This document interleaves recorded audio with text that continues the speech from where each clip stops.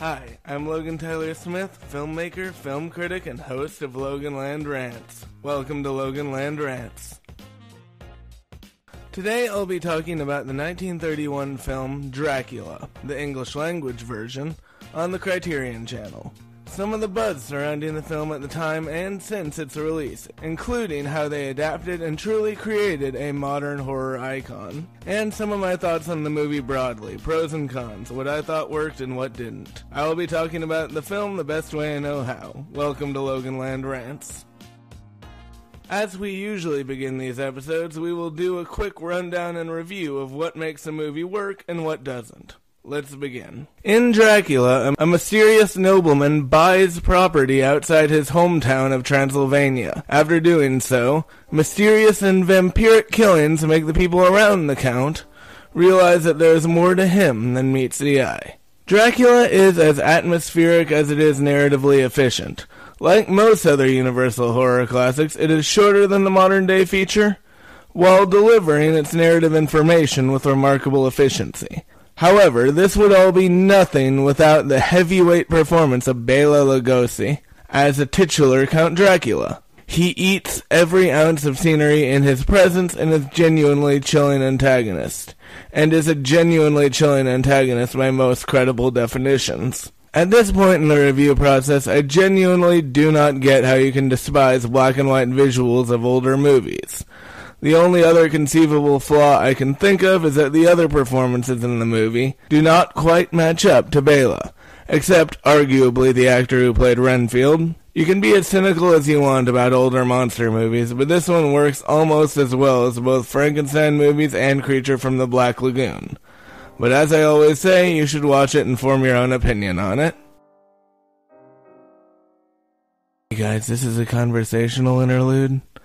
But unfortunately, as you can tell by my recording voice, I'm a little sick, so much like last week, there won't be much of a conversation. Now, as we usually do, I will give you a short essay on the thing that Dracula does especially well. In this case, that's how to make a film chilling on limited resources. Have you ever wondered how to make a truly chilling film with limited resources?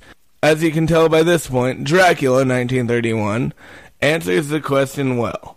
The film manages to create a chilling, holistic work through atmosphere, performance, and narrative in an effective way.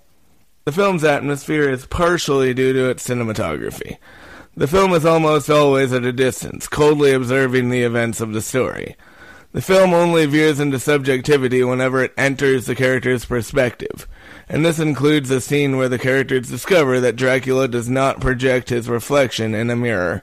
But this objective lens of cinematography makes the performance and narrative elements of the story have actual weight behind them.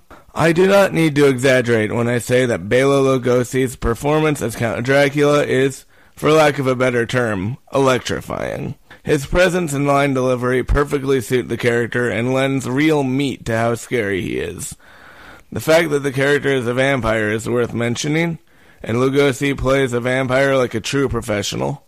The narrative events also help lend weight to the movie's holistic greatness. The character is slowly realizing, arguably too late, that Count Dracula is a vampire as bodies drop like flies really work in how they're sequenced.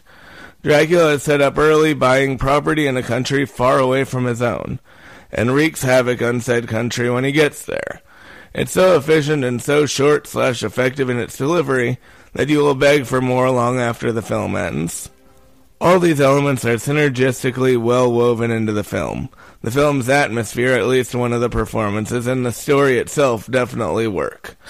But as always, you can form your own opinion on it. This piece of content is just to point you in the right direction. A chilling atmosphere and a killer performance makes this film work in more ways than one.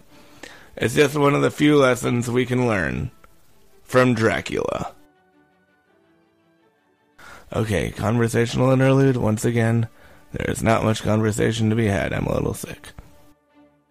Special thanks to the Criterion Channel for making this film available at the time I watched it. Here's what else you need to know today in showbiz. John Wick Chapter 5 is apparently possible despite the spoiler thing that happened. And John Wick 4 also annihilated Shazam 2 at the box office, according to The Hollywood Reporter. An Air Jordan movie about Michael Jordan was released. Liv Tyler is returning as Betty Ross for Captain America 4, having previously had a role in Incredible Hulk. And Jonathan Majors is arrested on supposed assault charges. More on this as the story develops.